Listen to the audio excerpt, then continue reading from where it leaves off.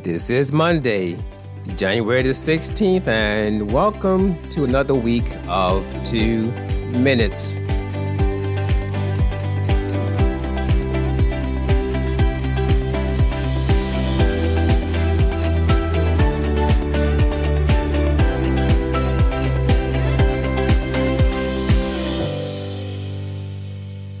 Today, we continue with our journey back into the archives of some favorite 2-minute messages. Today, we're going to look at St. Matthew, chapter 6, verses 19 through 21, where it says, "Do not lay up for yourselves treasures on earth, where moth and rust destroy, and where thieves break in and steal. But lay up for yourselves treasures in heaven, where neither moth nor rust destroys, and where thieves do not break in and steal. For where your treasure is, there will your heart be also." Jesus began this text with a contrast related to possessions. Let's be clear. Jesus was not prohibiting possessions. Nowhere does the Bible forbid ownership of property or having possessions, nor was Jesus warning against planning for the future. As a matter of fact, Scripture exhorts us in 1 Timothy chapter 5 and verse 8 to plan wisely and to provide for our families. Rather, Jesus was denouncing a life focused on the accumulation of more and more, warning against selfishness and an extravagant lifestyle. Jesus warns against 3 kinds of pleasures and possessions.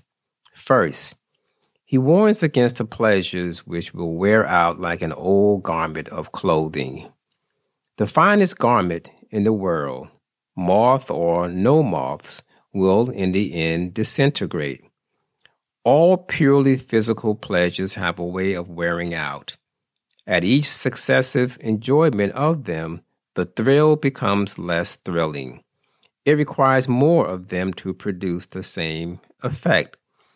They are like a drug which loses its initial potency and which increasingly is less effective. In Hebrews chapter 11 and verse 25, it declares that there is pleasure in sin, but this pleasure is short-lived. It only lasts for a season. Secondly, Jesus warns against the pleasures which can be eroded away. There are certain pleasures which inevitably lose their attraction as a person grows older.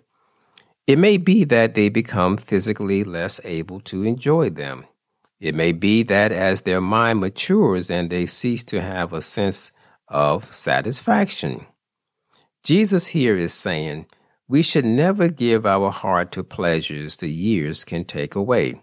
Rather, we should find delight in the things whose thrill time is powerless to erode.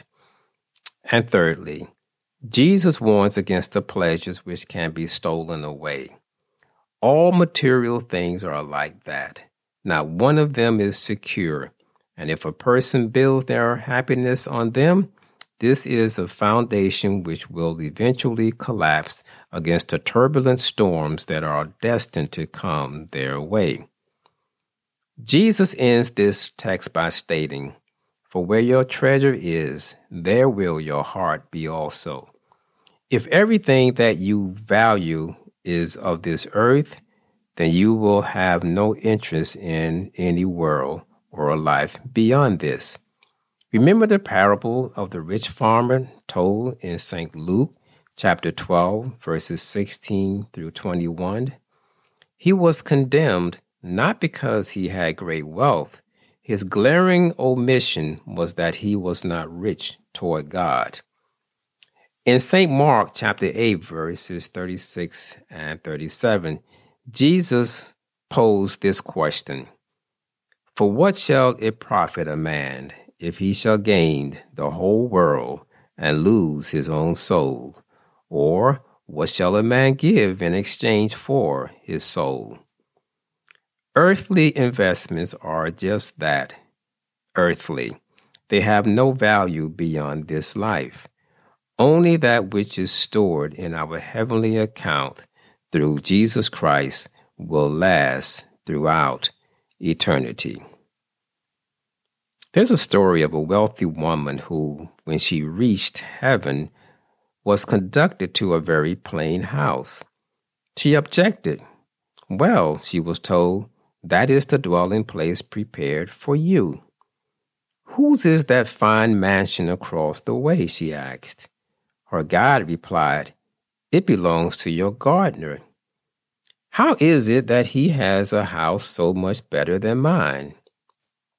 The houses here are prepared from the materials that are sent up. We do not choose them. You do that by your faithfulness while on earth. So I ask today, what materials are you sending up? May God bless you.